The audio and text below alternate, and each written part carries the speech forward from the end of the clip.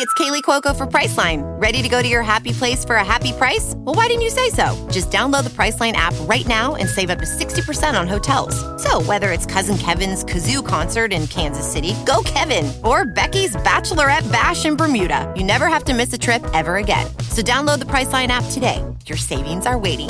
Go to your happy place for a happy price. Go to your happy price, Priceline. As humans, we're naturally driven by the search for better. But when it comes to hiring, the best way to search for a candidate isn't to search at all. Don't search, match with Indeed. When I was looking to hire someone, it was so slow and overwhelming. I wish I had used Indeed. If you need to hire, you need Indeed. Indeed is your matching and hiring platform with over 350 million global monthly visitors, according to Indeed data, and a matching engine that helps you find quality candidates fast. Ditch the busy work. Use Indeed for scheduling, screening, and messaging so you can connect with candidates faster. And Indeed doesn't just help you hire faster. 93% of employers agree Indeed delivers the highest quality matches compared to other job sites, according to a recent Indeed survey. And listeners of this show will get a $75 sponsored job credit to get your jobs more visibility at Indeed.com/podcast. That's Indeed.com/podcast. Terms and conditions apply. Hello, everyone. Thank you all very much for joining us, and welcome to Firing Range, a podcast to talk about all things Destiny weapons, abilities, loadouts, and the sandbox at large. Boys, good to see you, as always. It's been a long 2 weeks. How you doing? Cool guy. Gotta tell you, buddy, good games today. Had a good time. I know, man. I had a good time. Fun. It's pretty fun, man. I haven't been on the old Xbox in a while, you know? Yeah. I've been doing pretty good. Very, very good. Speaking of Xbox, PSO dropped today, so that's what I've been on. So funny you mentioned that. And I'm always on the Xbox. I'm one of the last holdovers from the Halo generation. Haven't been convinced to get a PC or a PS4 yet. Good for you, man. Don't give in to the peer pressure. For real.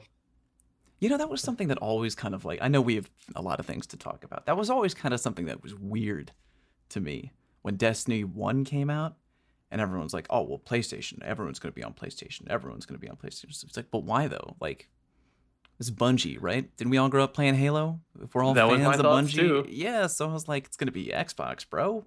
Because the Halo crew is going to stick around for Bungie round 2. That's what I always thought too. But everyone was on PlayStation. It was somebody those put my age, exclusives, PlayStation's man. had the exclusives, right? Yeah. They did. They bought Exclusives and everyone's partnership. love. Yeah, they surely did. I had a friend who was like, oh yeah, dude, I was Xbox like my whole life. But then I heard about Destiny and the PlayStation exclusives. So like I sold Xbox, bought a PlayStation. And I was like, wow, you really had faith before that game came Just out. wait till you hear what's Halo, and then Yeah, that's me. Oh.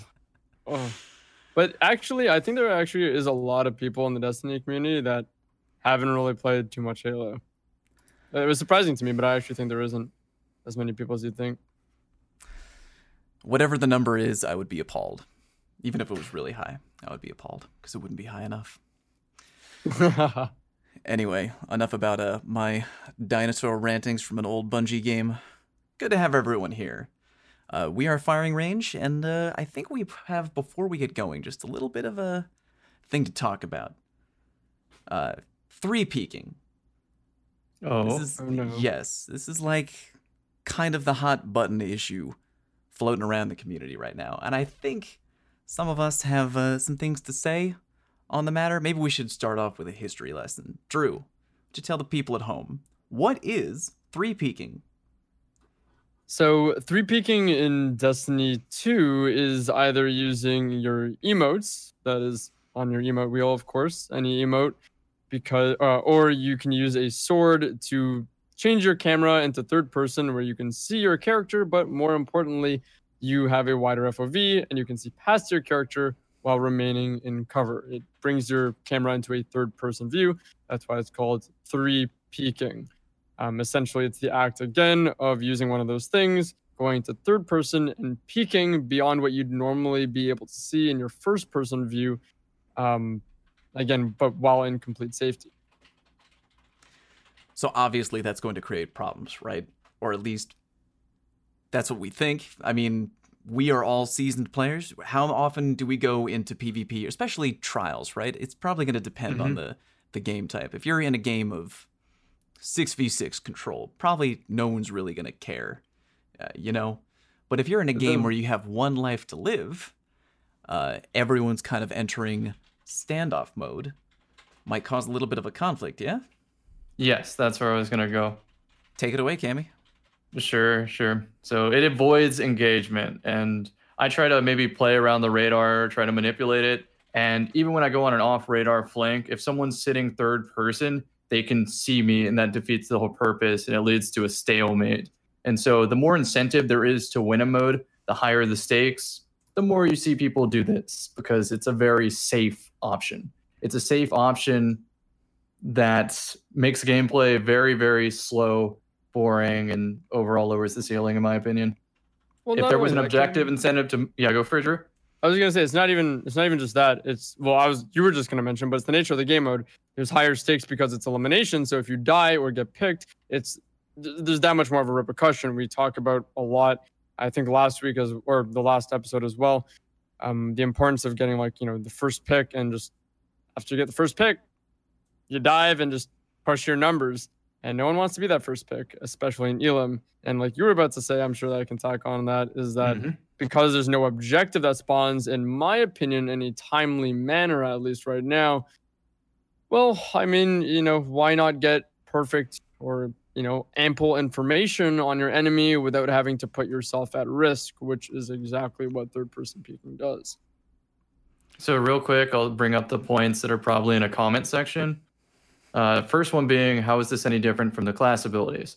Well, to that, I would say you give up a class ability. You lose your dodge, you lose your rift, you lose your barricade. I don't currently really agree with the cooldown speed being tied to the neutral stats right now, but I think that's a discussion for another time.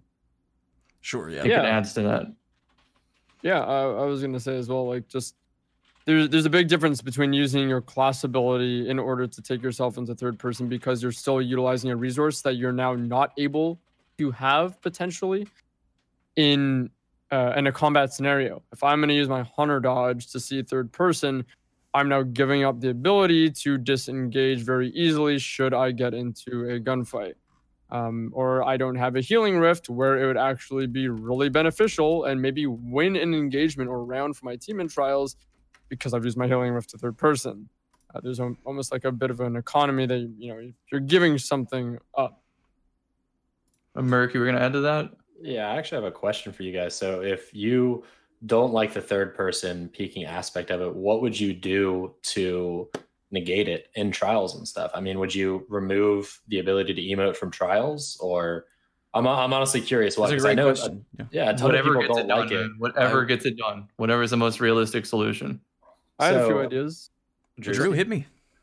I've thought about this way too much. But the things, if I had an ideal scenario in my ideal world, I would have emotes are only able to be used at the end of a round when it says opponents eliminated, so you can still do your flexing. But sword hilts, which is the next thing, do not go a third person if they do not have ammo. I'm aware that might not be practical in an actual fix, as I assume that means they need first-person models and animations and all that kind of stuff. But in my perfect world, that is how I'd want. That's actually not a bad idea, because that way, if you had a sword that you would bring into trials, at least I think it's a good idea, you would get power ammo, and now you have the ability to do that. But it's not like you're having the ability to do that unlimited with no repercussions the entire game, right? I'll add on to that too and say that the sword hilt is more powerful than emotes because you can move while doing them. An emote locks you into wherever you started the emote, and if you cancel it, it brings you back to first person. So with the sword hilt, you can run around third person. You even have a crosshair on your screen from the sword too, and this allows you to line up abilities with the sword. And someone in the comment section always says, this wasn't an issue in D1. No, this was absolutely an issue in D1. There just wasn't enough figureheads to bring it up. So back in the day, website game battles, people would play to win, sometimes for money and bragging rights and whatnot. And when it came Tournaments? down to the Okay. 1v1 ladder, guess what everybody was doing? Man. Dude, it was sorting and fusion grenades. Yep. Like, And it all works day. in D2 just as good. You sacrifice a barricade, you run around with the hilt, toss a fusion grenade. Even on a map like Rusted Lands, this was last weekend, there's so much low cover, like the pipes and whatnot, where if you have the sword hilt out, you can see that they're maybe on the silo across the map. You line it up with the crosshair and just chunk a nade from behind cover, and it'll one-shot them. All from safety. Perfect info. Yeah, it's a pretty wild topic, and I know, again, we have a lot to talk about today. I wanted to bring it up because if there's something spicy going on in PvP, we want to talk about it. We want you to talk to us about it. So if you're listening to this show right now, first of all, thank you. And second of all, if you have a strong opinion about emoting in a game, about looking around a corner with a sword, get at us. Let us know on Twitter what your thoughts are. We want to hear from you. And unless anyone else has anything to say on that subject, you guys want to jump in to our main topic today? Anybody? What do you think? There you go, buddy. Really, there's no such thing as a gentleman's game, right? Mhm. You can't go in before, all right, they're not going to three-peak us. We're not going to three-peak them. We're just going to go. Does that make sense? Like, It everyone's out there to win. It's going to happen. Like, I'm pretty sure every single game I played had it. Some form or the other, whether it be by sword or by emote. So it's honestly, it gets passed on, right? It's beyond us, right? Because we can't do anything about it. It's going to be up to them. Maybe they can have them only enabled after the round, right? Maybe you can emote when the round's over, something like that. What if? But as it currently emoting sits, it's going to marks you? happen. Be prepared for it. When you're looking down a lane, like you got there first, you should be okay. Like, why aren't there anybody? You know, there's somebody there. They're looking at you. They know that you're sniping. Good luck. Like, it really slows everything down. And I also like to see minute and a half rounds instead of 2. But Yeah, I was gonna say Yep. that as well, cool guy. I actually want to see 1 minute rounds. I want the zone. The zone seems like the only thing that actually forces people to engage. And if it's coming up sooner, that means there's going to be more demand to get to that place and control that place, be in the driver's seat for the round. So I would like to see 1 minute rounds. And my rule with three peaking for myself, it's going to happen though, like you said. But for me, I like to try and play regularly, as much as I can. But when it happens, floodgates are open. Be prepared for it and be ready for that's how the game's played right now. Well put. Well put, everybody. And with that, we're going to move forward and jump into today's main topic, which is building the PvP deck. If you don't know what the heck we're talking about, I think it was an earlier episode where I think Drew was talking about how he prepares for a game of PvP, and he whipped out a little bit of a nerdy reference, Drew. What was it? Yu-Gi-Oh! Am I remembering correctly? Yes. So I love playing I love playing Yu-Gi-Oh! Competitively. It's a card game. And I know a lot of people out there like Magic as well. I personally don't play it, but a lot of people like that. And I use the reference of deck building and use that and compare it to making a loadout in Destiny. So when I make a loadout, I treat it like building a deck. In Yu-Gi-Oh! Or Magic, you want to select the cards that you're going to use in your deck. And obviously there's going to be a bunch of things. They're going to have certain synergies, certain things work better together, certain things counter other things that maybe you're weak to, etc., so forth. It's just the idea of putting different things together in crafting what I refer to as a deck, except in Destiny it's a loadout. And I love that analogy. It's awesome because I kind of think that I've been doing that, maybe, I don't know, whatever you want to say, subconsciously, but it makes sense when you present it that way. And you do build your deck. You know, sometimes you build it based on the map. Sometimes you build it based on the game type, or if you have a subclass that you like. There's a lot of different things where you can start. And if anyone wants to jump in, I'm going to do mine real quick first.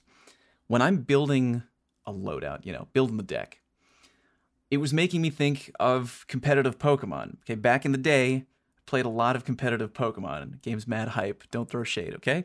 I was the Man, it's guy. not as bad as Yu-Gi-Oh! You're in the clear, dude. Fair enough. I was the guy who had 2 Game Boys. This is way before Pokemon was super online, and I'm trading to myself. So you know what I'm talking about. But when you're building a competitive Pokemon team, I started with a central theme or a central point, and then I build outwards around it. So example, any of you out there play Pokemon? Recently, they've added the ability, well, kind of recently, to have weather in the game. So you can bring weather into a match, and the weather can affect the Pokemon match. So water attacks are stronger. Some water Pokemon have double speed. Thunder has like 100% accuracy. There's a lot of things that weather can do. It's really cool. So I was like, you know what I'm going to do? I'm going to make a rain team. So you start off with that central idea. It can be anything. And then you build around that idea. So I'm like, what Mon do I want to have on my rain team? What strengths do they have? What weaknesses do I need to cover? So in the same way, you could do that with a Destiny loadout. Just this past weekend, I was thinking, hey, you know what is really strong in Trials? High intellect. Because if you have a super, you can, especially if you get the super before anyone on the enemy team, you can push in relatively easily, depending on the super, open things up. It's a free round win. Now you've got orbs on the floor. Now your teammates are getting the orbs. They're going to get their super.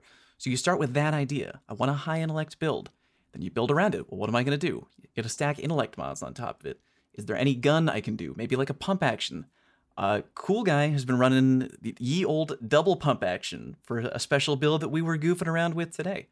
But does any of that sound familiar? What do you start with when you're trying to build your PvP deck? Same process, man. Same process. Idea first, then components, then tuning. So that's my 3. How do you define the tuning process? Okay, so I'll give you an example from the start. Idea, I want a super suit because everyone's playing passive in Trials. Components, I need Dynamo on my boots so I can dodge to get a super. Frosties to cool down the dodge. I need intellect mods. I need high intellect armor and as high recovery and mobility as I can get because mobility cools down my dodge up to a certain extent. So then after that, it's tuning. How often am I dying to something? Do I need more grenade energy? Do I need more resilience? Do I need more dodge timer? What's that sweet spot between dynamo and mobility and Frosties? It's funny that you bring that up. I'm going to keep going back to Pokemon because when you have your team, right? You go in on the online ladders. You're doing like mock battles, right? Against other people who have bad life priorities like me. You win some games, you lose some games. When you lose the game, you're thinking, okay, why did I lose? Where is the weakness? I have a hole in my boat. How do I plug up the hole? So Cammy, like in the same way that you bring up the tuning, you're thinking after each match, did that go the way I wanted it to go? What was not pulling its own weight? I think for most people, that process is there.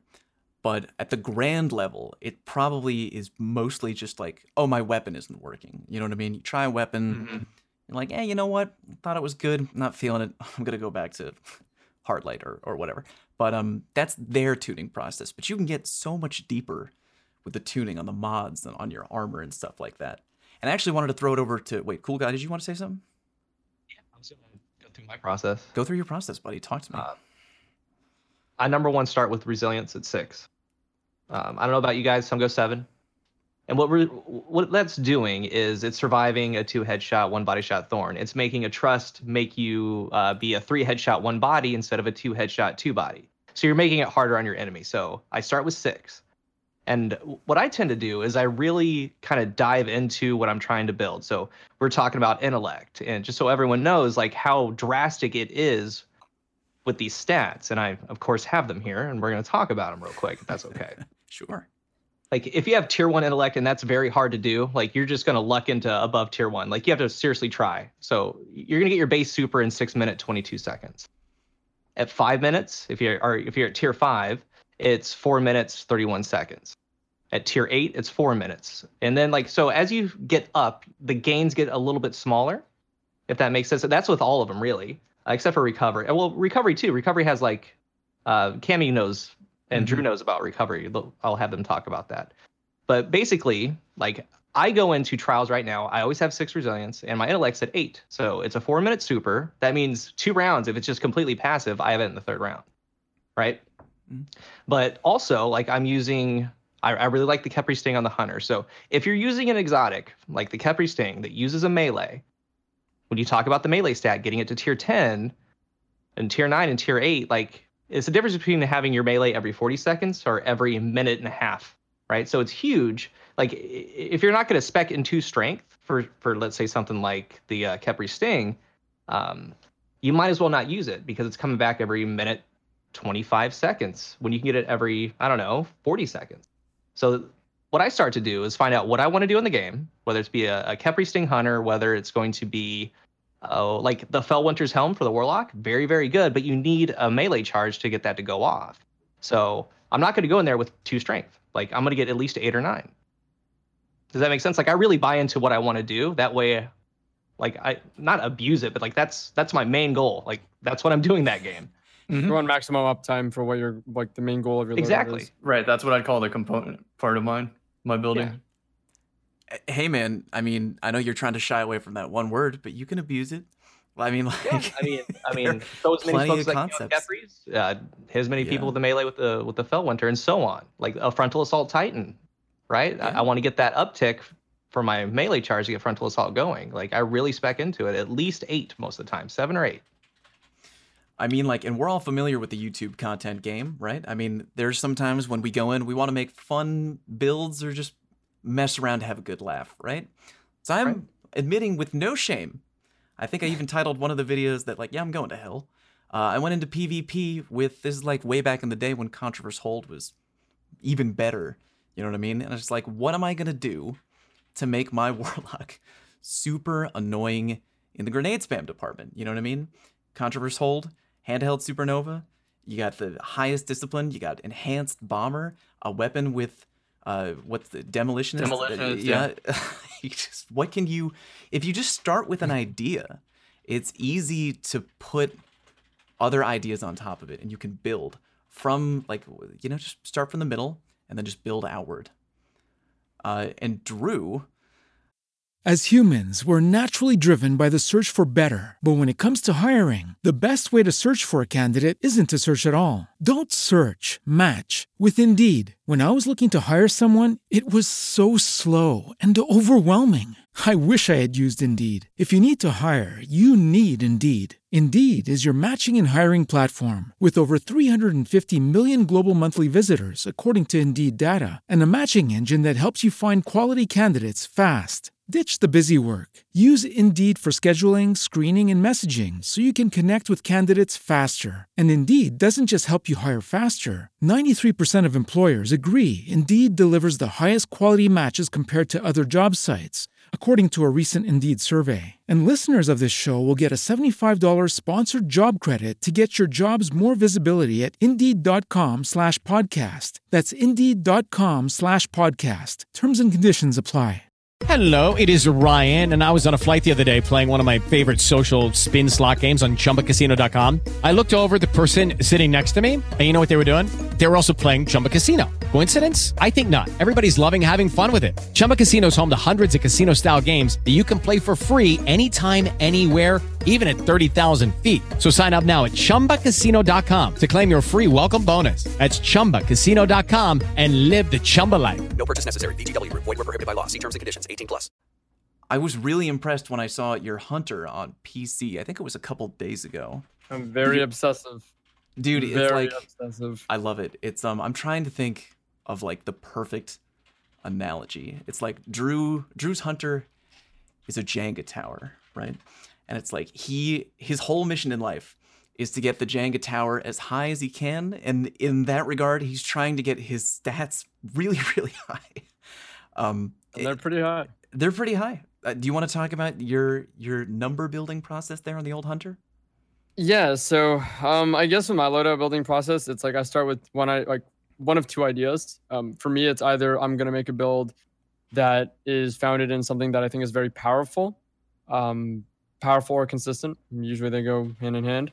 Or I'm gonna try and solve a problem, which is like something that's an insane or crazy counter to the current metagame. I talked about on Widow's Court, I threw on a Shinobu's, which is double skips on the Arcstrider, and a bunch of other things that essentially give me a bunch of uptime, because the problem I saw that I needed to solve for myself on Widow's Court was people sitting in their scopes on angles, sniping, which is like a natural thing that would occur on a long-range map. How do I get people to move from their scopes, move from holding an angle? Well, I'm going to use a grenade that, is able to, I can use in safety, has good reliability, forces them to move, and gives myself an opening and give them maximum uptime for that. So it's one of the two.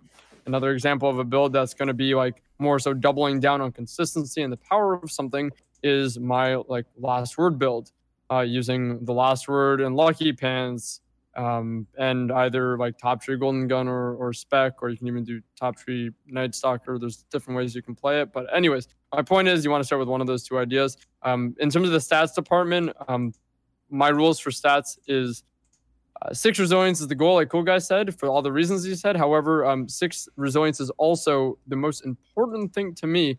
Is 6 resilience punishes both shotguns and hand cannons quite a bit. So hand cannon range, we all know it was like there's a little bit more severe damage fall off. The higher resilience you have, because you have a slightly higher health pool, when they start hitting for 66 damage or 64 damage, they're not going to get a 3-tap on you because they're going to be required to hit 68 with a 150 because you have 6 resilience, which is huge. That means as soon as they start hitting damage drop off, they're no longer 3-tapping. The other thing with shotguns against the aggressives, it actually tanks 1 additional pellet, which means if their aim is a little off, or in the same principle, if they're a little bit farther, you can edge out of shotgun battles and win those just because you spec in your resilience. So me, I like 6. I don't always have to keep 6, but I aim for it. Second to that is recovery. Recovery, unlike other stats, seems to have dwindling returns between 3 and 7. It's very similar. But once you get to 8, 9, and then 10, you get some really insane returns. You want to aim for like 8 plus. I want to say at least 8. I sit at 9 personally, so my stats, I believe, for reference, my stat is 8 mobility, 6 resilience, 9 recovery, 4 melee, 4 grenade, and 6 intellect. So yeah, that's my stat build. And it's also, obviously, you have to find the perfect pieces in each armor slot to get stats like that.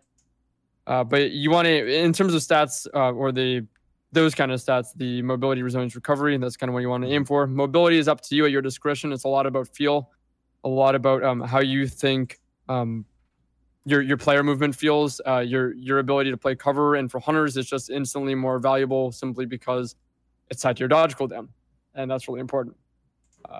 Otherwise, stat cooldowns for abilities is all about what do you see the most value in, and what do you want the most uptime on. If Cool Guy likes Khepri Sting, he's going to spec a ton into his melee, or strength rather, cooldown, because he wants to be able to use the smoke defensively when he needs it, and he wants to be able to use it as wall hacks when he needs it. So you want the maximum uptime for that. So again, with Shinobus, you want a lot of discipline, or Lucky Raspberry, you want a lot of discipline because you want to make the most out of the exotic you're using and give it the most uptime because you're committing slots to these things. So, Drew, that's my idea. I wasn't even thinking about something until you brought it up, and it actually ties into this pretty well. You can build a deck, and then based on what you're seeing in the game, you can actually rebuild your deck or change it on the fly in order to meet a certain situation that might have thrown at you. You know what I mean? Like, for example, what if you see someone on the other team with really low resilience? You could change your deck on the fly. If you're a warlock, you could hop over to like Empowering Rift, right? And if their resilience is too low, turn up that Empowering Rift. All of a sudden, boom, Revoker hits him in the foot, and that Titan has a heart attack. Well, maybe not a Titan with low resilience. That's literally a thing in Yu-Gi-Oh! That's called using the side deck. Yeah. So I was gonna go into that. So in competitive Yu-Gi-Oh, everyone has a side deck where essentially you have 15 cards that in between matches, a best of 3, and in between those games, you have a set of 15 cards that you've obviously built as your side deck. So you can't just change that, but they're flex cards that are built to target certain things that you're going to expect. And this is like similar to Destiny as just having some things in your inventory. If you know that you might be facing, like you said, people with less than 5 resilience, be like, I'm going to swap to Empowering Rift this game. Or you can capitalize on different things by having them present and ready. Or I have a Vorpal Shoddy for this super. Or for me, my flex, or like my side deck, if you want to call it that, in Destiny is usually Izanagi's Burden, because it does an exceptional job of just destroying supers. So that's mine. So yeah, you can totally just sub things in. When you see what I like to call making a meta call. Sure. It's like you see the pace of a match, or you see what people are using, and you can make a call to what you believe will counter that. And this is where game knowledge really takes you far in Destiny. And that's a part of what I love about it. It's just having that knowledge of what reacts with what. You can make those meta calls for your team. This is really good. We're gonna get into this right now. Because when you go in, obviously, if you have a tool like DIM, and if you're at home listening and you don't know what DIM is, Destiny Item Manager, and if you don't use that, who are you? You have that as a very deep, what'd you call them? Flex cards?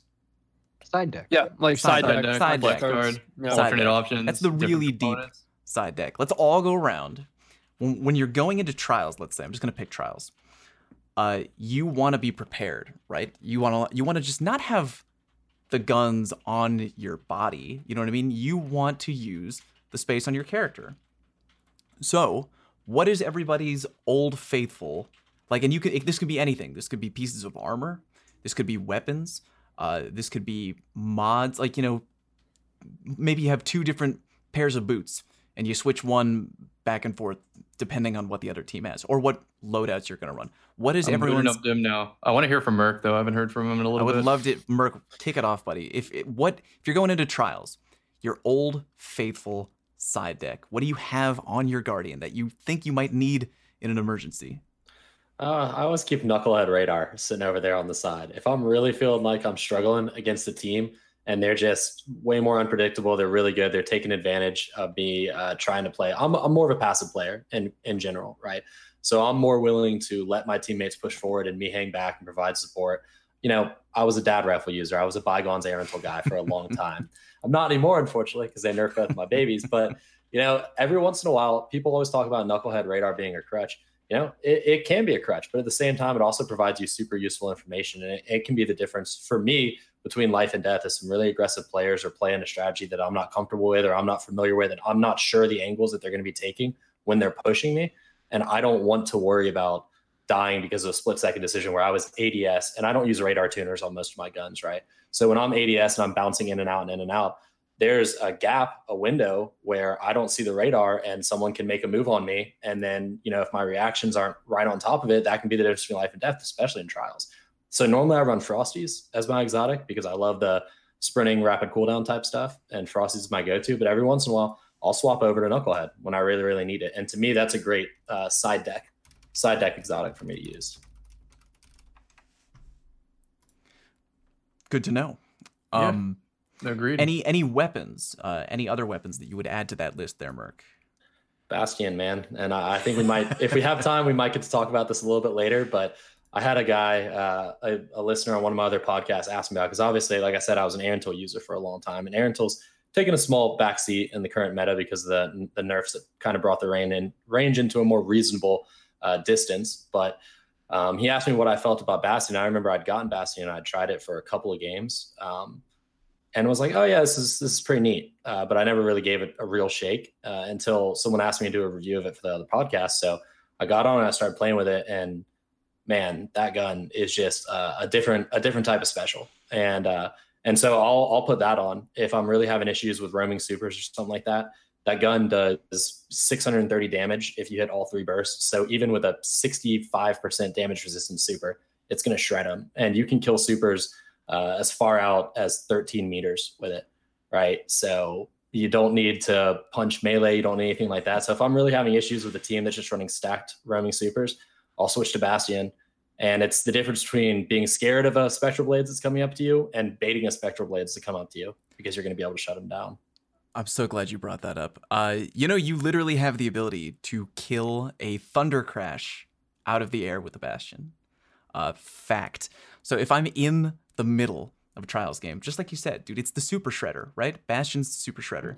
So you're in one of those situations where you're like, dude, we can bring, unfortunately we're behind.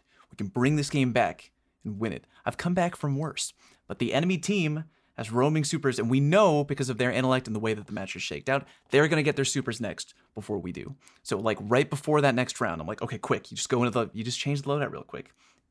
Mix it up, put on the Bastion. Feel much more comfortable now. I mean, You still have to worry about a roaming super, but I would feel much more comfortable with the Bastion shredding an incoming, I don't know, Spec Blade than I was with whatever I was rolling with before. Even if it's just that little bit of extra chance, you just swap your loadout on the fly. You know what I mean? You have to play kind of on your heels like that, because it could mean the difference between you winning and you resetting your Trials passage. Cool guy, what do you got for me? Well, like 10%. I mean, for me, I always make sure I'm ready. Like I have every loadout, because it really depends. Like once you get in there, you're kind of it's a chess match. You're outplaying the other team. They're trying to outplay you, and you can switch around and come back with something that they don't expect. And a lot of times it'll work. Like I always have, like right now, there's a lot of Shinobus with lightning strikes twice. I've played three hunters on Cauldron with it, so it just skips everywhere. Well, from that day on, I now have a risk runner at all times. So Yeah, lightning strikes thrice. Very right? smart. So what'll happen is they hit me. I'm taking less damage from the arcs, and most of the time, especially on Cauldron, they're gonna be right next to each other. So I would pop out. I would tell my team that I'm charged up, and I would just lead it. I would knee slide and just start spraying someone. It will chain because everyone's close together, and we won a lot of rounds like that. Same goes like when I was playing Warlock. I was playing the Bloom Tree, top Void Walker, and when there was passive play, I would throw the supercharged Axion, so it makes them move, right? But I would also be at a distance when I could, because I'm a Chromatic Fire Warlock, and so many times off of reses, I've gotten the kill, and the explosion killed the next one. But if that isn't working, I flip it, right? So say I want to go shotgun, I'll put on the Ophidians, blink shotgun into them. So like, just always being ready. It depends on how the team's playing. You kind of counter it. You almost have to. I wouldn't stay with, if it isn't working, it isn't working for a reason. True. How long do you go? Because I've played a bunch of cards with Cool Guy, and if I could only explain to you, those listening at home, this man is like the borderline king of, he's like, all right, you know what? Lost one round. Didn't like it. Didn't like that round. We're mixing it up right now. I can confirm. Usually I'll give it like, it's very rare if I'll switch after one, or I'll give it like 2 rounds. You know what I mean? I'll switch in the game if it's something I'm preparing for deliberately. But if it's something that I feel like might be not working, I'm like, you know what? Maybe I'll give it a little bit more time. But I feel like you're a little bit different in that regards, Cool Guy. So you change a lot. Do you feel like your goal is like, I just want to find what's going to work right away, like right now, and you just keep going through that Rolodex of like hot loadout options till you find what's going to work for this situation? So, solid on Rusted, solid on Windows. I mean, you'll play against 3 snipers, right? Technically against 3 snipers, if they couldn't see you seeing them and vice versa, it would play different. A lot of times, I don't like there to be 3 snipers on my team. But mostly like with the Widows, a lot of people like to snipe. So I would take that, I'm going to get point, or I'm going to take point. I'm going to go up there, be up front. And then, either with a fusion rifle or wherever it is, like if it's just a big standoff and we're losing picks, like I switch at that point. Like next round, I didn't like that. I'm going to go shotgun. I'm going to be up there front. So if there's ever a pick, I'm blinking right in. Does that make sense? It does, yeah.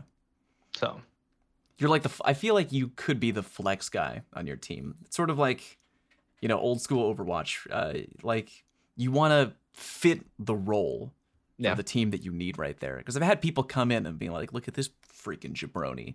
He's got a mind bender on Widow's Court. It's like, yeah, well, my 2 teammates are sniping. So like, if I could put on a 3rd sniper. It would work on Widow's Court maybe. But like, I want to have that flexibility. We need that role to have, if someone rolls around the corner, bam, face full of pellets, you're done. You know what I mean? It's good to have that role when you need it, depending on what it could be. A gun, could be a class, it could be a playstyle. You know what I mean? Merc is like, as he just said, he prefers to maybe hang back, be a little support role, and that's good to have. You know what I mean? You would need someone like that on your team.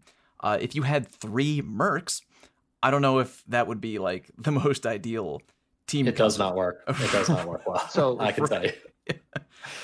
It's so funny. I just want to bring up one more thing. Like, there's passive play, there's aggressive play. Rusted Lands played really good in my. I loved Rusted Lands. But another thing that I started doing was I started bringing out symmetry against passive teams. So I'm not sniping, but what I would do is I would get at least 4 headshots, and there would be coming a time either we get a pick or they get a pick. I would hold X, and then I can two-shot them with the scout. It was super cool. Like, it worked so well. And I can't wait to try it on different maps. So that's another weapon I was trying out that was doing, putting in good work. May have to add it to the side deck. Cammy, Oh, you're okay. like, this is like the perfect. I feel like you were made for this question. It's just like, if you're going in, I feel like I could give you any number. I'd be like, give me 10. I won't start that high. Give me 5 weapons that you would bring to a loadout, like I don't know, a mid-sized trials map that you would feel like these 5 weapons could put in work no matter how I play. Oh, I do it with the whole 27, man. Oh Like, my god, give me I as have a many as you PvP can. thing on the dim. It gives me a pretty balanced setup for anything. What's your favorites? The important components there: Yeah. high impact snipe to punish resilience, Okay. close range hand cannon, long range hand cannon. What would be a good Um, close range hand cannon that you like? It's kind of like your jam. Last word or old fashioned. That's a good answer. Okay. What about a long range then- hand cannon? That would be the explosive kindled orchid or thorn for me. Nice. So I even okay. have them in both slots too. Okay. Good. And that is because I also bring a mountaintop. So the sticky nades are really useful. Give the people a little bit of a taste, because I know that how would you use the mountaintop in trials? Give me a little. So the sticky nades do 180 damage, and if you get a booster such as an empowering rift, a sunspot, frontal assault, something like that, if you have a sticky nade on the floor and someone runs over it while you have that damage booster up, they just die. 200 damage.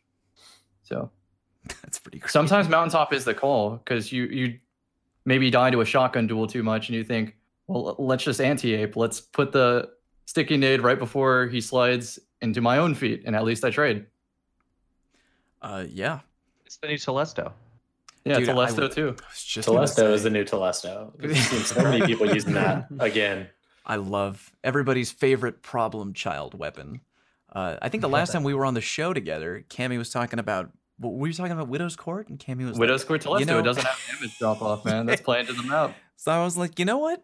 I'm gonna add Telesto to my side deck, and I brought it into Rusted Lands, and goddamn, I had such a good time going flawless. It was like a time. It was like I was in a 1v3, and I pulled it off even with multiple revives because they keep coming back. I'm like, all right, go for the revive. Just spray it. Like I got so much ammo. It was just obnoxious. Spraying it on the floor, spraying it on the wall, coming around the corner. It might not get you the kill every time, but if you know that they're coming, or if you know they're going for a revive, they're coming into at least half damage minimum. Just take out whatever your primary is, and bam, bam, they're back on the ground. It was just really effective.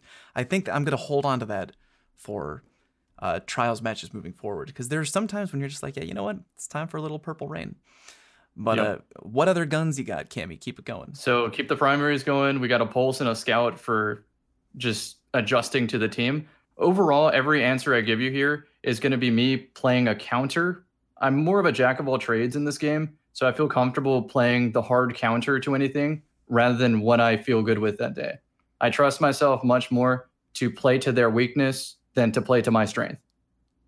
In a scenario where me, Cam, and Sides are playing, which is our main team, like Cam is going to be the person 99% of the time that makes the meta call. Like what that's just the term that I use to define, like, hey, they're using this. I know this counters this well. I'm going to do this because this is now going to give them a hard time. Exactly. It's usually the meta call. The final component there, as far as the weapons go, this is the only thing I pull on nowadays, is if we match a hacker, a cheater, an aimbotter. And what it comes down to, 2 rounds in, we make the call. All right, no one's peeking anything now. We're playing very safe. Fighting Lion comes out, tracking nades come out, and it's so funny. You'll hear like the most evil laugh you've ever heard, man. Just hear a flux go around corner, then a Fighting Lion splash for the cleanup. You see the little name in the kill feed. You're like, oh, the aimbot's dead. Let's go. Clap him. Dude, I've actually been present. I jump around on all platforms. So the times that we do get to play together, Cammy, is just really fun. And I actually get almost excited when we get matched up against a cheating team, because Cammy's like, all right, boys, here's the plan. Cammy's like so matter of fact. I'm getting Yeah, sunspots I'm gonna do slide. I'm gonna feedback jump up on. 20 feet in the air, and then I'm gonna do this, and then that. Like it happens every single time, like without fail. Yeah. So good at it. It's very funny. I think there was one time where they were teleporting around, and so it was like the instant call became, all right, we're gonna back up against the wall. You drop the Titan Barricade. As humans, we're naturally driven by the search for better. But when it comes to hiring, the best way to search for a candidate isn't to search at all. Don't search, match with Indeed. When I was looking to hire someone, it was so slow and overwhelming. I wish I had used Indeed. If you need to hire, you need Indeed. Indeed is your matching and hiring platform with over 350 million global monthly visitors, according to Indeed data, and a matching engine that helps you find quality candidates fast. Ditch the busy work. Use Indeed for scheduling, screening, and messaging so you can connect with candidates faster. And Indeed doesn't just help you hire faster. 93% of employers agree Indeed delivers the highest quality matches compared to other job sites, according to a recent Indeed survey. And listeners of this show will get a $75 sponsored job credit to get your jobs more visibility at Indeed.com/podcast. That's Indeed.com/podcast. Terms and conditions apply. Okay, round two. Name something that's not boring. A laundry? Ooh, a book club. Computer solitaire, huh? Ah, sorry, we were looking for Chumba Casino. That's right, ChumbaCasino.com has over 100 casino-style games. Join today and play for free for your chance to redeem some serious prizes. ChumbaCasino.com. No purchase necessary. Void where prohibited by law. 18 plus terms and conditions apply. See website for details. Right? And then the people, they tried to teleport. It was just hilarious. Yeah, Like, we are these people- frustrating cheaters. Like, think about that in terms of playing a counter. That is the funniest thing to me. So funny. People it always sucks to have cheaters in your game. Of course, the number one solution, of course, is to have all of them removed and beaten with rubber hoses in the street. But like, how funny is it that someone spent money on cheating software? They go into a game, they're like, time to farm Elo. All of a sudden, they try to teleport behind you, and they're trapped in mine and Cammy's Titan Barricade. And we're just smacking them in the back of the head. It was hilarious. Yeah, thanks for the rerun. Do you got more? You got more guns, Cammy? I'll switch to armor. Guns is Yeah. more like in the power weapon, but Sure. that's not applicable to trials. Power isn't You're as right. important. But sometimes you make the call, tractor cannon needed, whatever. Sometimes colony. Power actually comes up multiple times around, by the way. So just because you have rockets doesn't mean you need to use them immediately. True. Go on to some armor then. Titan has the coolest one, but I'm going to talk about Hunter because I mentioned that super suit earlier in this podcast. Sure. So the super suit has the Frosties and dynamo dodging, so I can dodge near opponents and charge my super. And if they're extra passive, as long as I'm within that like radar center cone, I can dodge and get some super energy. And Frosties refill the dodge, and I'm guaranteed if everybody plays complete stalemate for the whole 2 minutes, I get 1 super per round. But it gets even better. There's the tuning now. I start switching around the gear. I switch off of Frosties and onto the Raiju's harness. And so now I have an extended block on the Arc Strider, and I can cancel the super. So sometimes I end the round with about a third of my super left, just to start the next round. My teammates maybe getting an orb if all things go well. But they'll also passively get their super that next round. So it just snowballs and snowballs and snowballs. And eventually, maybe by round 3, the enemy team realizes what we're doing and they have to play aggressively. And so that's where the other side of the loadout comes in. Ace of spades and a shoddy, just tried and true. It's a classic. It punishes slow play more than third person play. Yeah, it does. For that, what is your NLX stat? 10. You do 10? You just do So- go He all meant- in? he meant on Every the second armor. counts. That's right. Yeah. It's a bad joke. On Titan, though, I have so many flex options. On Hunter, that's my only one. Maybe Gemini Jester, too, if we have to like run away from a Dawn Blade, but Sure. That's not a on bad Titan, idea. it's Go for it. everything, man. Every part of the Titan exotic I switch to. Sometimes on a round, I'm like, I'm going for a Synthecept Ballistic Slam off the rip. And my team's like, all right, we're behind you. Sometimes it's a triple. So good times. Good stuff. Sometimes we go Doomfang Pauldron to get an early super early in the match. So you get a melee that's quarter your super. Yep. Sometimes we're actually using the bubble. Helm of Same 14 goes on the round prior. Titan does Sometimes have a lot of multiple options. supers are coming up around later, so you plan ahead. Passive play an Armamentarium, so you have 2 suppressors. Good call. Definitely a good call. This is fantastic. I don't mean to keep putting the spotlight on you, but like I could just sit here and listen to you talk for an hour about all this random I don't want to whip do out that on too your much. Titan. I'm Warlock. I don't have too many flex options. I would say the Chaos Reach Geomag's probably the call for Warlock. Maybe Lunafaction on occasion. Warlock is I have a lot of fun, goofy options. I don't know if they're rock solid. I feel like, let me go down my Warlock list. I have the Transversive Steps. I feel like those are a good baseline. You could open up with those. I feel like those are always okay. I am really a big fan of the Escape Gauntlets. The Getaway Artist. The Escape Artist, excuse me. Arc Bodyguard. Those are You strong. summon the Arc Buddy. Right. What was that? They're strong in trials, man. I They're don't strong. understand why I don't see them in more. Dude, I think it's because people, every time they come out, people are like, oh my god, look at this guy. Can't even land his own shots, so he's going to get a little Arc Buddy to shoot for him. But it's fun, dude. So you would go tier 8 at least on your stat, right? On your discipline stat. I go real high, yeah. Yeah, And I'm not okay. even kidding. If you have your discipline high enough, and you have those gauntlets in your Warlock, you're like a one-man team shot.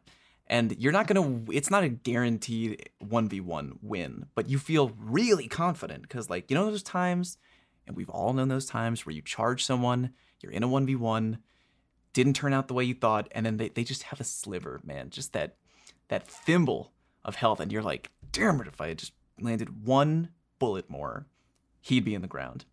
My Arc Buddy, his name is George. My entire chat knows George. George comes out, we get George chants in the chat. It's just fun. It's just great. I think it's a great piece of armor to have. The Astrocyte helmet, I think that's a really good one. I'm really wondering why I don't see more people with that. I think it actually works pretty well with shotgunning. I have a friend, Joey, who is a super hardcore, when he wants to be, Warlock Ape. He'll just put that on. If the other team is playing, maybe we fight a team with 3 snipers, right? What's the weakness? We can go up close. We can ape them up close because they're expecting to fight at mid to mid long range. They want that hard scope. All of a sudden, boom, blinking over the wall on Rusted Lands, bam, Astral Horizon right in the face. I would say those are my main ones. I would have to get really wonky if I wanted to go outside of that. Ophidian also still pretty good. Not really flashy or sexy, but like if you want another baseline to start off with a Warlock, I think Ophidians are pretty solid. If you want to use a shotgun that you feel like, hey, I got a good roll on this, but it's not as snappy as I want it to be, Ophidian's not going to completely correct that, but it's good to have, right? You know what I mean? What's up, cool guy? Yeah. One more thing. Yeah. Like, it has no street cred. It's the Bombardiers, man. The You're a big fan Bombardiers of talking about this too? He's a big fan, yeah. Dude, like, it's kind of like the Arc Buddy. It's literally free damage out of thin air. Like, that's how I think of it, right? And it's tied to your dodge, which you can run high mobility and get your dodge back. And if someone rushes you, you just shade step straight backwards. They're gonna run into it. Bombardiers are great. I was So I'm actually gonna say the word. Get Drew the segue here for you.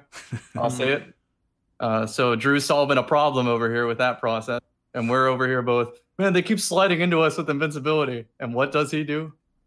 Yeah, Go so I was, like I said, my thought process for making builds is I need to solve a problem or solve, anti-meta. You make the meta call or double down on something. Another example of solving a problem would be Antaeus Swords is a very interesting one at the moment. So I was kind of haven't playing heard around of these, with Drew. I don't think anyone knows about these. These seem really very underground, niche, Drew. very underground. Yep, not really used too much. Yeah. And Antaeus Swords are very strong, and I was kind of thinking of a loadout that would counter this. And I think Bombardiers are kind of a very unique way of punishing people for sliding in like that, because of course it's going to detonate. Well, as you're backing up, you can do things like use your utility to obviously get damage and obviously try and put some shots.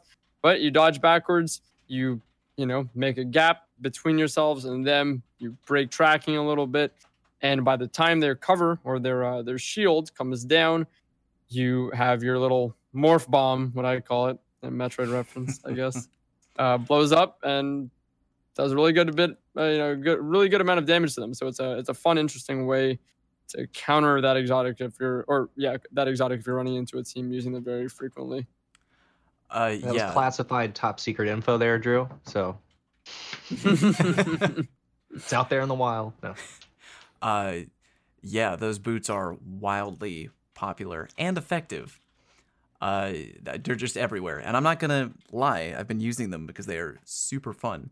And not to plug myself, but I did put out a video there a couple days ago on what you can reflect. Drew, add Telesto to your anti-Antaeus Ward Rolodex there. Dude, Okay. because even though they have the ability to tank pretty much everything in the game for whatever reason, and I did this about a dozen times, we were never able to once get an Antaeus Ward Titan to tank Telesto damage on the floor. So even if you slide over it completely during the activation, dead Titan. If you stop short in front of it, it's just stopping short enough to anger the Telesto, dead Titan. No matter, even if you try to look at it as you go by, if you're gonna pop it, you're pretty much gonna hurt the Titan. That's great. That's already a video right there. We get 3 of us right when the round starts. All right, everyone, sanitation. Shoot him with the Telesto. Yep. Get your teammates stuck. I love it. Solving a problem. Speaking of Titans and cheesy builds, eventually something is going to happen to Antaeus, and Titans are going to have to find a little something else to use. I have a recommendation of something that's probably only slightly less cheesy, but is even more fun as a Titan. It's Heart of Inmost Light, the chess piece. And depending on the Titan class that you run, it can make your grenades one-shot. So your fusion grenades are like D1 fusion grenades, where they one-shot you. Lightning grenades do 195 damage. Right, so all Heart of Inmost Light requires you to do is pop a barricade or use a melee, and it empowers all your other abilities, right? And so what I do when I'm using Heart of Inmost Light is I basically spec into whatever it is that I want to try to abuse. If I'm on like a Solar Titan, I'll use Hammer Strike, and then I'll use Fusion Grenades. And I think the timer is really long. It's like 10 seconds or something afterwards that you have one-hit kill Fusion Grenades. So you can Hammer Strike someone for a kill, and then go hunt someone down with a one-hit kill Fusion. And meanwhile, your Hammer Strike is recharging faster because you're empowered. And then you can use it again and again. With Striker Titans, I'll use double Lightning Grenades, and I'll pop a Rally Barricade, throw a Lightning Grenade right at the start of the round, 195 damage. That'll one-shot pretty much anyone that's not like 7 resilience or higher right there off the bat. So, I don't know if it's ever going to be meta the way Antaeus is, because it doesn't block damage in 360 degrees around you 100%, but it is every bit as fun and cheesy, and no one ever expects it. No one ever expects a Lightning Grenade to one-hit kill him. No matter how many times I do it, people still don't seem to react to it. So those are the type of games where you get the post-game message just like, you're going to get banned, bro. My uncle works for Nintendo. Yeah. I saw that you one-shotted me with... It was reported. My dad works for Destiny. How much did you pay for those grenades? Yeah. What do I get reported for? Oh, your grenades one-hit kill me. Oh, yeah. Read the description of the exotic I'm running. And be smart, bro. Check back in a month when I'm still here. For it. Yeah.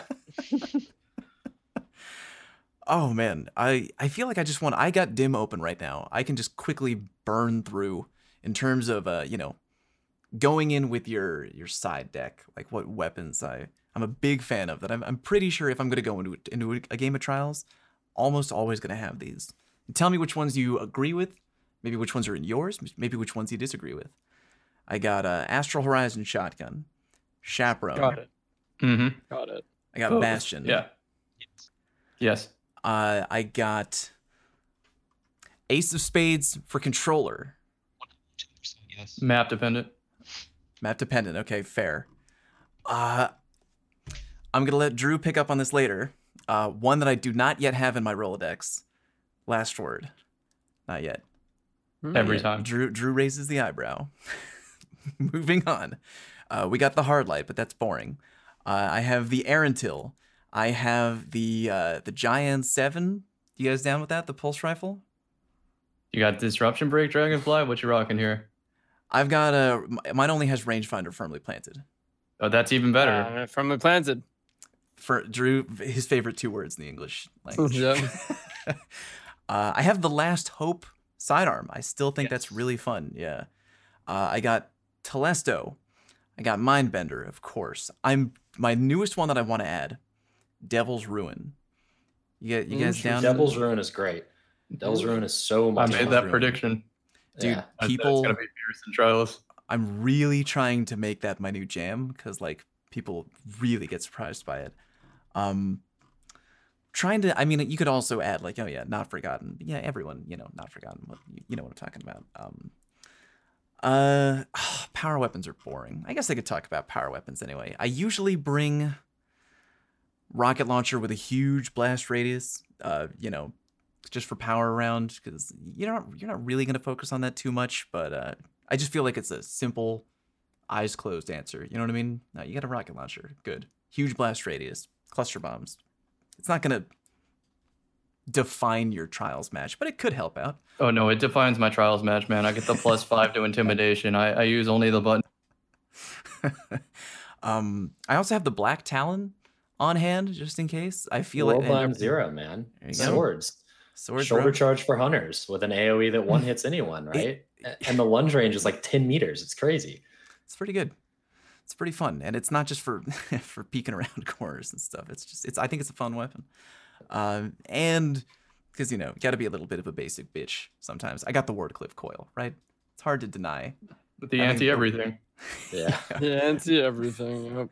Tank beats everything. Wardcliff needed tracking. Desperately. What other weapons you guys have that I may have left out that you got in your side deck? So for mine, so I usually choose like these are all the weapons that kind of stay in my inventory. I usually choose one of the combos to main depending on the map and when I feel comfortable with that week. Lately, it's been the Last Word and Twilight Oath or a sniper of some sort. Again, typically Last Word, Twilight Oath. And I swap off to Chaperone, Not Forgotten as my shoddy combo. But if I need a normal shotgun, I go Not Forgotten and Astral. Or, as of lately, Last Word and Mindbender's Ambition. Yes, Last Word shotgun. Whoa, dude. Is one I've been rocking. It's pretty bold. So before you go into each round, you pray that the enemy will be within like what 25 meters of you. I mean, it depends on the map, but I think that not a lot of people expect it. If my team makes a call to play aggressively, I think that I can close the gap effectively. That's actually a pretty and good if call, yeah. if they're playing zone, like for example, on a map like Rustwood where that whole like kind of crazy engagement happens at the B flag, especially near the wall, Last Word can hang in that range, and I was making good use of it. Especially with Lucky Pants for the instant swap. I use shotgun dexterity as well, so I have a shotgun dexterity stacked with quick draw. It's only a few frames, but I'll take any bit I can get because I want the fastest swap speed. Period. So I can go, put in damage with Mindbenders, instant swap with Lucky Pants, the Last Word, clean up with Filato, go to the next person, put in a few shots, instant swap back to Mindbenders, pop them. It's actually like really, really fluid and interesting and a lot of fun. But yeah, that's kind of the weapons that I keep on hand. I also keep Izanagi's Burden. I mentioned that because if it is a more passive match and we're deciding to play a bit more passively and for a pick, well, Izanagi's Burden, if you get ×4, you can get a pick a little bit easier with a body shot. Or if I'm anticipating supers, I've sniped supers a countless amount of times, just decimated supers with Izanagi's Burden.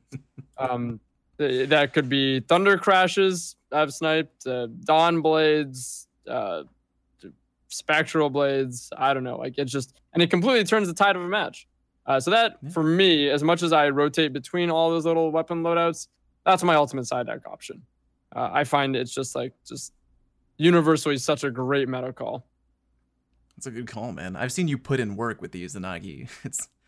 It's like, I feel like it's one of those moments when you're watching somebody either on YouTube or especially live on Twitch. Drew gets the ammo that he needs, loads the power bullet, and like you can see on the enemy team, they got the supers lined up. I'm like, oh, here we go. And then the Izanagi does the gradual glow of the barrel as it ignites, makes the amazing sound. Like, I love the weapon. This has nothing to do with anything, but yeah, dude, the audio on the Izanagi's Burden, it's like it's a sick gun. I love it. Oh, it is my favorite gun in Destiny history, as I refer to it as the Divine Blade. I love it. That's pretty awesome. So awesome. I got a handful of questions from people who need answers, boys. I'm really enjoying this discussion, though. Anyone got anything else to add for the side deck? I feel like that went really well. If I could, add a little bit of closing remarks, I guess, to our little discussion about loadouts, which I'm sure we're going to be visiting a lot in the future. Yeah. Is that a lot of my enjoyment with Destiny comes from this deck building aspect. This aspect that you have this massive sandbox of things, and you get to equip yourself with knowledge to make loadouts that double down on the effectiveness of something, and give something absolute uptime, or even just create something that counters what you're most commonly going to see and make life difficult for people. I love that aspect, and I know that it's a little irritating sometimes, or could be annoying or tilting to go against a strategy that seems as cheesy, but this is a way that I temper myself. Just remembering that, look, this game, this is the nature of it. This is the sandbox. Doesn't mean that you can't give feedback. This is the nature of it, and it's up to you to make the best deck possible. Whatever they're using, that is the deck they've chosen to create, to make, and you get to essentially, throw your tilt measures back at them by creating your deck. So that's the little 2 cents of how I avoid kind of tilt through the sandbox and just find enjoyment in it, personally. Let's say, for everyone listening, like, if you've never played with an 8 or a 9 recovery, try it for a game or two. Things like 6 resilience, like that's my number. It survives so much, it creates so much pains for your enemy when you have 6 resilience. Or let's say, it could be controversial, it could be anything. Say you want to use your grenade, like really spec into it and play a couple games, and kind of find out what you like and what you don't like. That's what I would recommend. Good call, boys. Good call. I'll piggyback off both and say that's the reason I play Destiny and like it as a series. And so I want to mark this as a point to reference for the future, this whole episode, whenever the topic of weapon retirement and that sort of thing gets brought up, because it puts a big damper on keeping that knowledge throughout the entire game and collecting weapons so that you have more options to tune a loadout with. That is a good point. That's a good point. Well, we go down a very long road talking about that type of thing. I just wanted to put the flag, the bookmark here. That's another day. And seed planted for episode 5. Good stuff, boys. Good stuff. Let's move on to questions. How about that? Here's one from Russian05. As a Warlock main, what subclass is the most competitive on console? And what exotics besides Ophidian and T-Steps would you recommend? As humans, we're naturally driven by the search for better. But when it comes to hiring, the best way to search for a candidate isn't to search at all. Don't search, match with Indeed. When I was looking to hire someone, it was so slow and overwhelming. I wish I had used Indeed. If you need to hire, you need Indeed. Indeed is your matching and hiring platform with over 350 million global monthly visitors, according to Indeed data, and a matching engine that helps you find quality candidates fast. Ditch the busy work. Use Indeed for scheduling, screening, and messaging so you can connect with candidates faster. And Indeed doesn't just help you hire faster. 93% of employers agree Indeed delivers the highest quality matches compared to other job sites, according to a recent Indeed survey. And listeners of this show will get a $75 sponsored job credit to get your jobs more visibility at Indeed.com/podcast. That's Indeed.com/podcast. Terms and conditions apply. Judy was boring. Hello. Then Judy discovered ChumbaCasino.com. It's my little escape. Now Judy's the life of the party. Oh, baby, mama's bringing home the bacon. Whoa, take it easy, Judy. The Chumba life is for everybody. So go to ChumbaCasino.com and play over 100 casino-style games. Join today and play for free for your chance to redeem some serious prizes. ChumbaCasino.com. No purchase necessary. Void where prohibited by law. 18+ terms and conditions apply. See website for details. Top Tree Dawn. Both. Top Tree Dawn is pretty straight fire. I would think that a lot of people who I play with, who I consider fantastic players on both platforms, you see a good Top Tree Dawnblade, whew, that is a sight to behold. And not just on the big maps like Widow's Court. Of course, they are very good there, but Dude, you can make a top trait Dawnblade work almost anywhere. You get that free air dodge. The melee is just crazy effective. It's a good class. I would absolutely recommend giving that a whirl. So Warlock is like my least used class. So whenever someone asks me a question like this, I think about what gives me the most trouble in PvP, and it's definitely the top trait Dawns. I mean, the way they're able to play with their in-air abilities is so totally, it's not sandbox breaking, but what they can do is so different than every other subclass plays that, you know, when you slide into a room, you look at certain parts, right? Like you have your familiar places where you think to look, but then those freaking Warlocks, man, are just always somewhere else, floating up in the center of the ceiling or directly above the doorway, or like, it's the places you don't expect them to be that they can be. And that's what makes them so powerful. And so, I mean, as a hunter main, the Warlock that gives me the most trouble is top trait Dawn. Dude, how are controller players and big dogs exactly the same? They can't look up, bro. Can't look up. No. They actually talked about that at Bungie when they talked about why they made in-air accuracy bad in Destiny compared to it being perfect like it was in Halo. Really? And they said because it's so much harder for controller players to engage on the Y-axis, which is the up-down, instead of the X, which is the horizontal, right? True. So they originally had I don't know how much of this I should be saying. So I probably am going to regret this. But they had a test where there was good in-air accuracy. And basically what happened is everybody played in the air all the time because of the jump abilities that they have. And almost none of the game was played on the ground, right? And so strafing suddenly didn't matter. Any abilities that were ground-based didn't matter. And what ended up happening is that anybody who couldn't aim up and down easily, which is a large majority of shooter players who aren't really, really good, just got left in the dust. Basically, it blew the skill gap out, which is a positive or a negative depending on the way you look at it. But it blew the skill gap out to an insanely wide margin. And, you know, I kind of want to see what that would be like. To be honest, I'd imagine it's very strafe twice, jump on the third. I couldn't imagine it in Destiny. I honestly don't think it's actually very far from where we see a lot of top level MN carried players playing. They play their vertical space incredibly well. They do, yeah. And they have a decent degree of consistency. Like you see some of the best players in the game playing Hunter or top trait Dawn. They're up in the air and they have their Icarus mods always. You know, they use their top trait Dawn blades. It's very it's close. I would imagine it's close. It's the most important thing for an MNK build, in my opinion. If I could give up my radar to have perfect in air, and that's why there was that one exotic. And was it Celestial Nighthawk that was supposed to originally in D1 when it got data mined provide inner accuracy, and they took that away real fast. It was never inherent got to release. Year one. Like fun fact, man. The non-ability jumps would have perfect inner accuracy with the year one Nighthawk, so you could use it with blink. You hit the short hop, then the last word hit fire at the face, then blink, and you know it's gonna land. That was on D1. Is that still a thing? D1. Not sure if it's still a thing, but it was. Hopping on D1 tonight, boys. Let's go. Speaking of the question or in-air accuracy, I was going to say that I don't ever I main Hunter. I don't play Warlock often, but when I do, it's always top trait Dawnblade with Wings of Sacred Dawn. There's your answer. I was just going to throw that one to you, Drew. Yeah, That is my favorite exotic. You have not lived until you've seen my boy Drew with the Chaperone and the Wings of Sacred Dawn.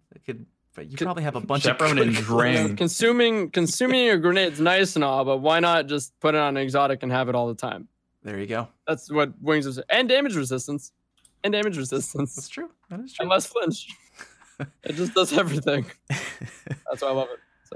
So next question. By the way, if you're at home listening to us, that's like the fourth time I've said that, and you have any questions for us, we usually take questions on Twitter during the week. Keep your eyes peeled on Twitter for opportunities to ask questions which we may or may not answer on the show, like right now. So we got a question from Stylize. They want to know, is it worth running as many mobility mods as possible? What does mobility actually change and do? Changes your strafe speed and your jump height. And if you're a hunter, it changes your class ability cooldown. So for me as a hunter, I do run a lot of mobility mods, you know, especially if you pair it with something like Moving Target. This is coming from a controller player that also increases your strafe speed when you're ADS. You can juke faster than people playing on low sensitivity can follow. which is nice because the jukes don't get enough credit in Destiny, right? In Halo, that was a big thing, like how good your jukes were. In Destiny, it doesn't get enough credit, but when you're in primary battles, 1v1, jukes will save your life. So yeah, in my opinion, I do run a couple mobility mods. Oh man, what were those boots from D1? Those hunter boots. They were green. Radiant Dance Machines. Radiant Dance Machines. Dude, I love those. Oh man, bring those I would love back. those to come back. I would absolutely love those. I to come back. remember, yeah, like I wanted to build a deck, and it was focused on like, dude, I want to have a hot strafe.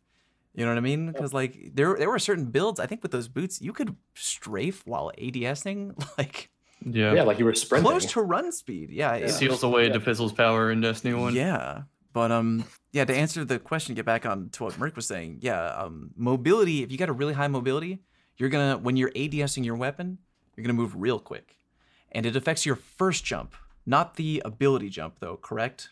The neutral jump. Correct. Your neutral jump. So at the end of the day, you know, a hunter with higher mobility is still going to jump higher overall because that first initial jump is going to go much higher than if you had like, you know, lower mobility. So you're still going to get that overall height in the air.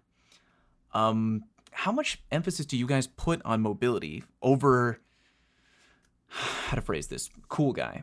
I know that you focus on your key resilience number.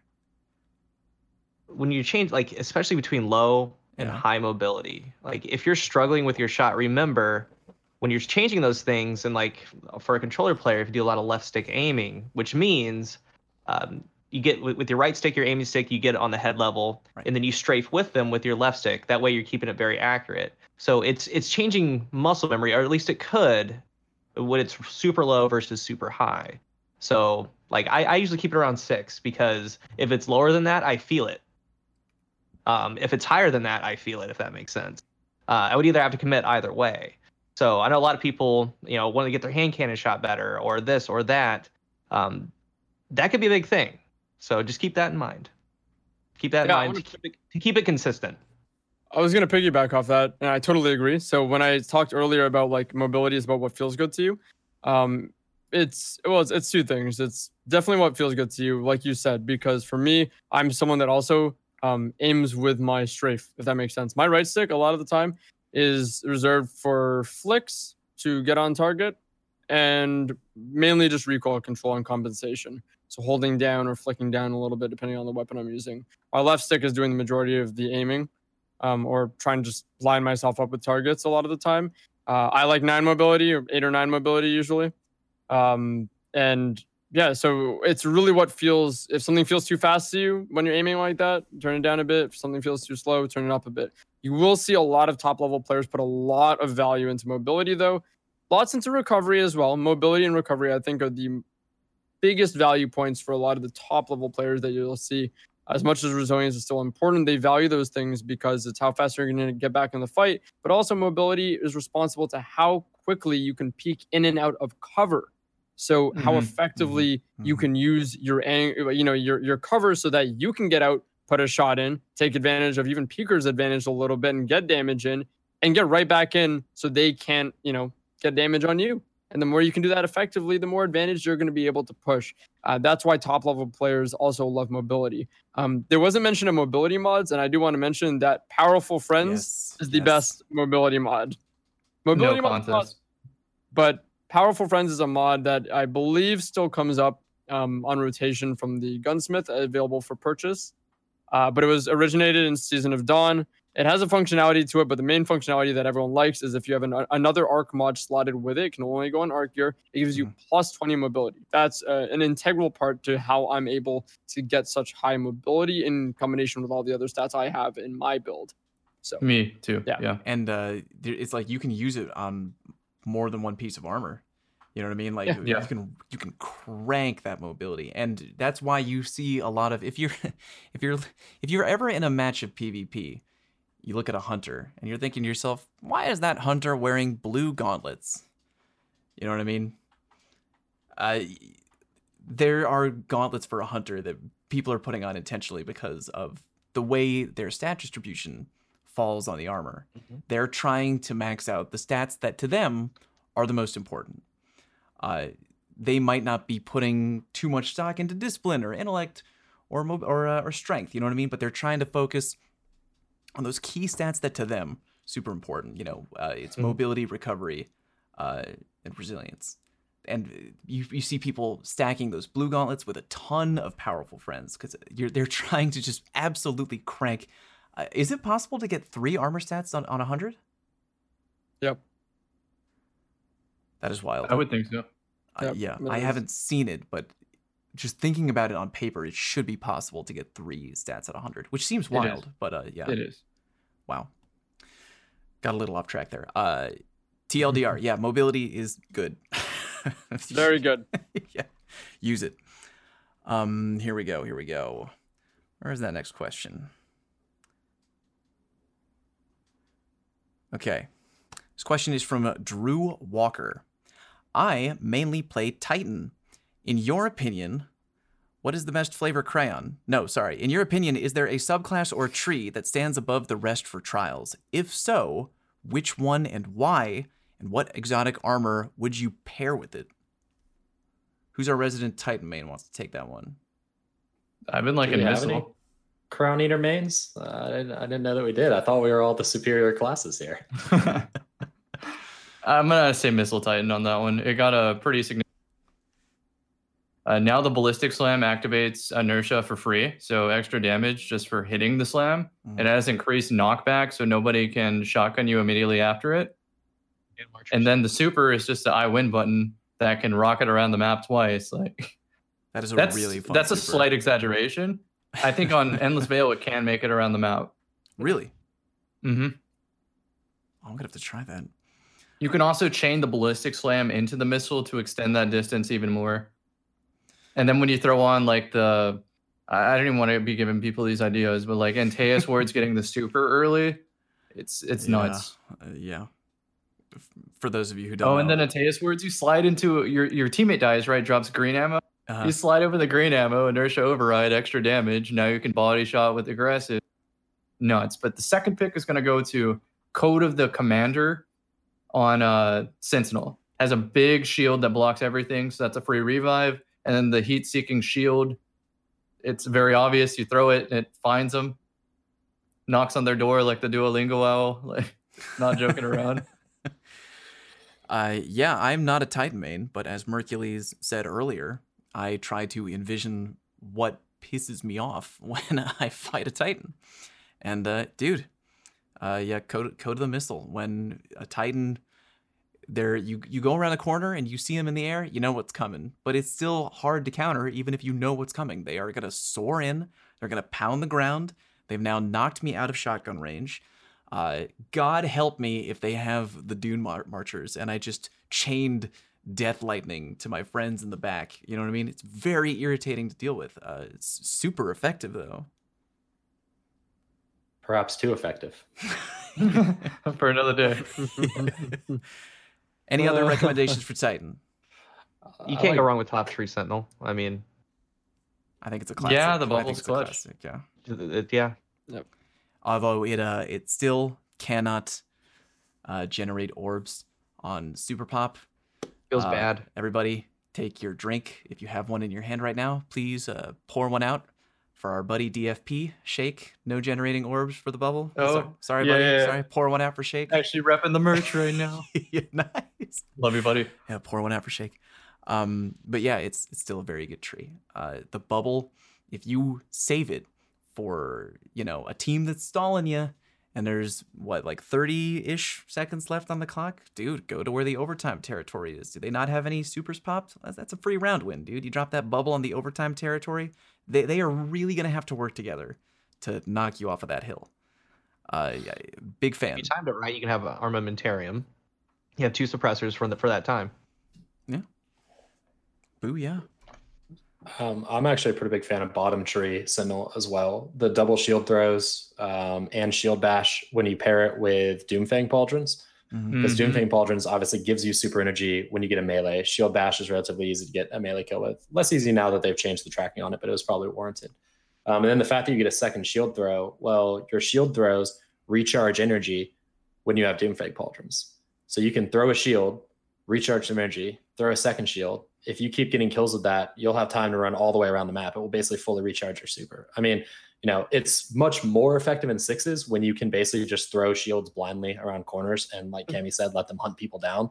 Because once you bounce, I don't know if people know this, the way the mechanic works, but when the shield bounces, it will bounce in the direction of one of the nearest targets, right? So it can actually bounce damn near backwards if you throw it behind someone. It's kind of like hard light, but slightly less annoying. So my favorite thing is, like, if I know where people are spawning, I'll just chuck a couple shields into the area where they're spawning, and I'll purposely bounce them off walls. I don't even have to see the people because I know the shields will redirect. And if it redirects off the wall and hits someone, when it redirects off that person, it will aim at the next target. So you can throw 2 shields and get 4 kills. And with Doomfang Pauldrons, you just recharge almost all of your super energy, and you can do it again. Mm-hmm. If you ever I want could to put a be capstone Captain on the Titan subject and not go into this one, but mention it. I see a lot of tourney players go bottom tree striker because of knockout. It is so good, but on the receiving end, it is so annoying. When they rear back to melee, they desync the melee, teleport somewhere, and then right when you line it up, teleport again. And you just can't recover from that naturally. It's something about the networking just doesn't agree. And my soul dies every single time. I die inside every single time I get meleeed, and their character whips back and forth because there's something that's not being translated right, and they just rubber band everywhere, and I can't hit them, and they can double melee me. And then they have frontal assault. Yeah. Mm-hmm. Oh, that was great. It's an effective ability when you bring it's the number one thing that triggers me in the game. And Drew makes a noise like he has food poisoning. Yeah, terrible. Yeah, we got here's a challenge for you guys. We have one question left, but we're shy on time. Can we answer it each with one sentence? Yes. Think we can do it? Okay. It's the lightning round. Final question. From Terraberg.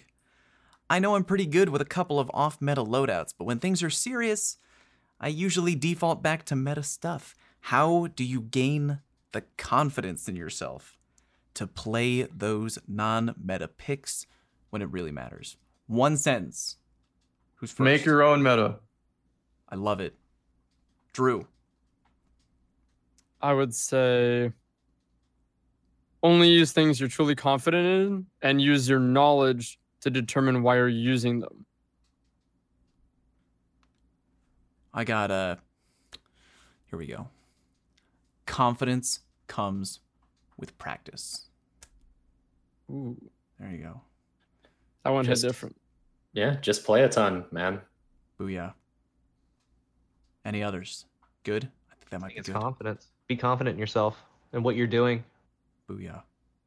You see, DCP, regular DCP, that's how you do a lightning round question. Ooh. I love it. Pope's not here to Shots tell fired. me to. Yeah, I'll fire shots. Hit him at with my the boy, Pope. sunbrazers. What are you gonna do about it, Pope? What are you gonna do about it? Casting shade at you, baby. That's how you do a quick question. Ooh. Okay, here we go.